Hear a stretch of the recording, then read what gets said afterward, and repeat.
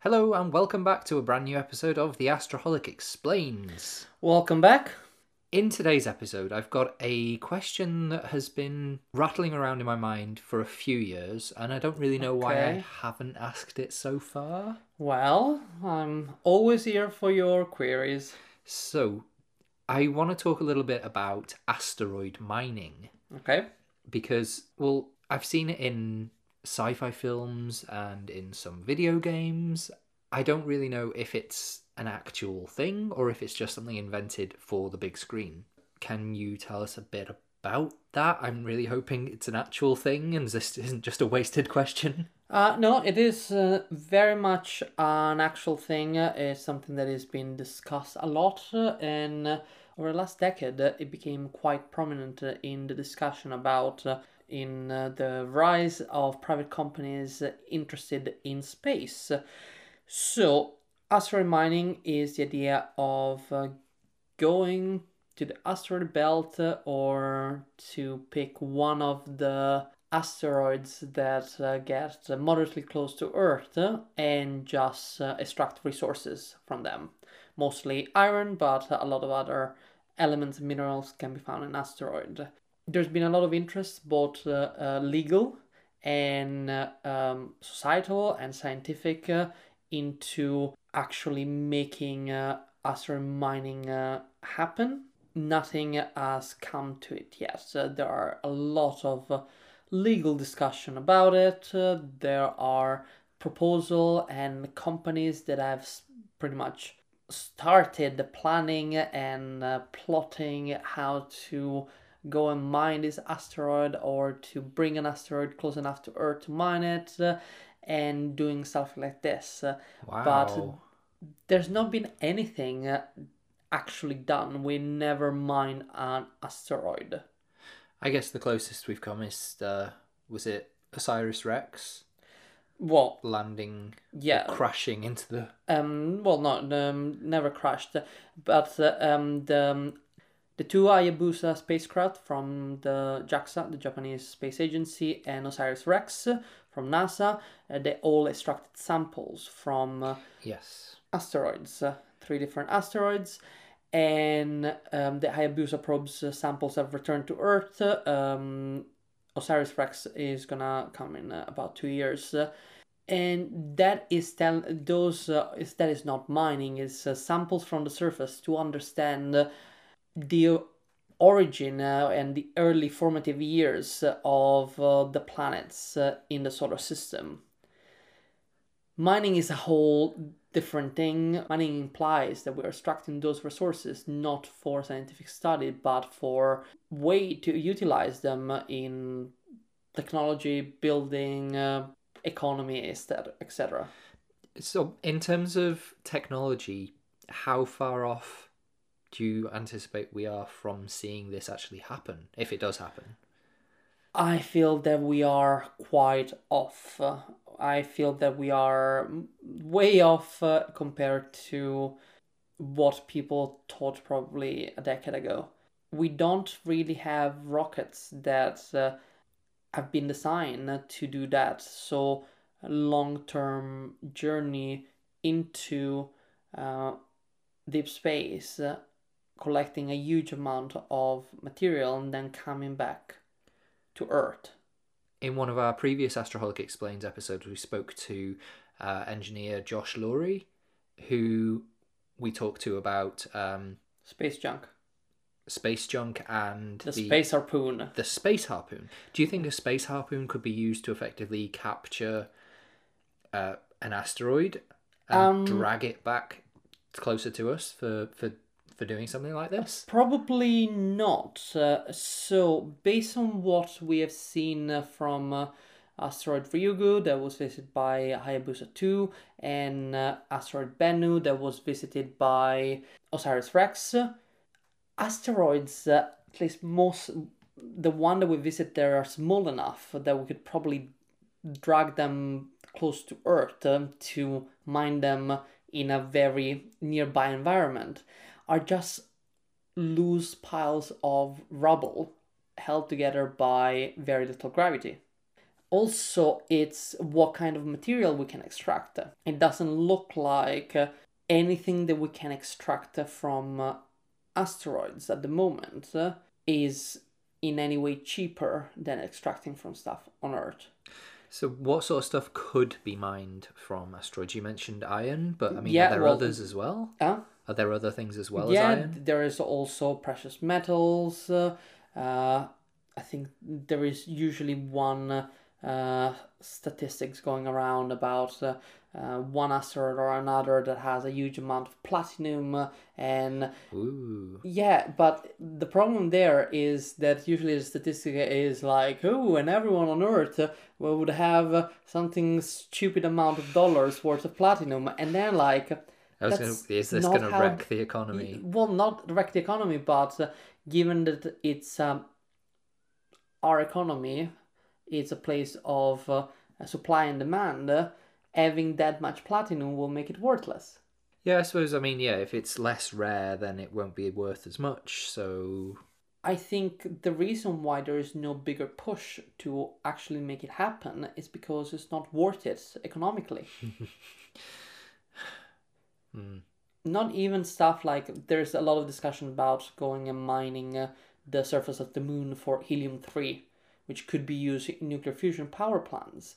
But in the work and cost needed to do that kind of extraction and bring it back to Earth doesn't make it cost effective, at least not in the foreseeable future. And this is without getting in all the ethical and legal issues that surround the exploitation of stuff beyond Earth. so this is the perfect segue Okay? into my next question. So let's say 50 years in the future, the technology is ready, and various companies have said, right, we're going to go and mine asteroids. They do it. Arguments arise in terms of ethics and laws. Should we do it? Should it actually happen? I don't think that we have any right in exploiting the rest of the solar system the way we have exploited Earth. Given that we have firsthand the effect of unending capitalism in terms of global warming, why should we just go into space and just exploit everything we find? It is very complicated in the sense that ideally we want to be able to find materials and stuff in the place that we explore, like Mars or the Moon, that we can build habitats and we can build places where humanity can stay in the exploration of the solar system. But it cannot be a never ending, indiscriminate rush towards these resources. There was a paper a couple of years ago that looked at how long if we just assume sort of steady increase in growth and need would it take over to eat out most of the resources. And they looked, let's assume that we just put an alarm bell when we have gone through 1/8, so 12.5% of all the iron in the asteroid belt.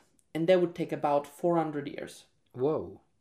But then getting to 1/4 of all the iron will only take 60 years after that. And that it was, I think, with a growth of this desire for iron for whatever thing of just 3.5% per year. So that is the problem with exponential growth without limits. It eventually gets you to a point in which you don't have the resources to grow anymore. Okay, so these are some really good ideas as to why it shouldn't happen, but I am actually going to play devil's advocate and I'm going to ask you, I'm sorry, give me a reason why we should do it. That is not playing devil's advocate. That is making me play devil's advocate for something that I think is wrong. Okay, the only thing that I can think would be a good reason to do that is if we have to create something that would require that amount of, for example, iron. I don't know, something that, I don't know, maybe we can create a sort of fleet of solar powered solar panels in space that could free humanity of any kind of fossil fuels based energy and save our planet. Maybe we should do it. Maybe we find a mineral or something in space that could create some major advancement for the human race, and we cannot recreate it here on Earth. Maybe we should do it. Okay. But I think I find it very difficult to believe that we cannot find it here on Earth, and I still think that at the moment the fact is that the legal framework is a few countries pretty much have said, yes, if you're a company you want to mine asteroid, you can do it. But there is no international agreement on the legality of that and if it's a good idea, or there are also very limitation in the outer space treaty, and there is a I think it's called the Moon Treaty, that it was you cannot exploit space. No country can exploit space, but it was, I think it's been signed by countries that never put a single person in space. So it's a little bit of a moot treaty.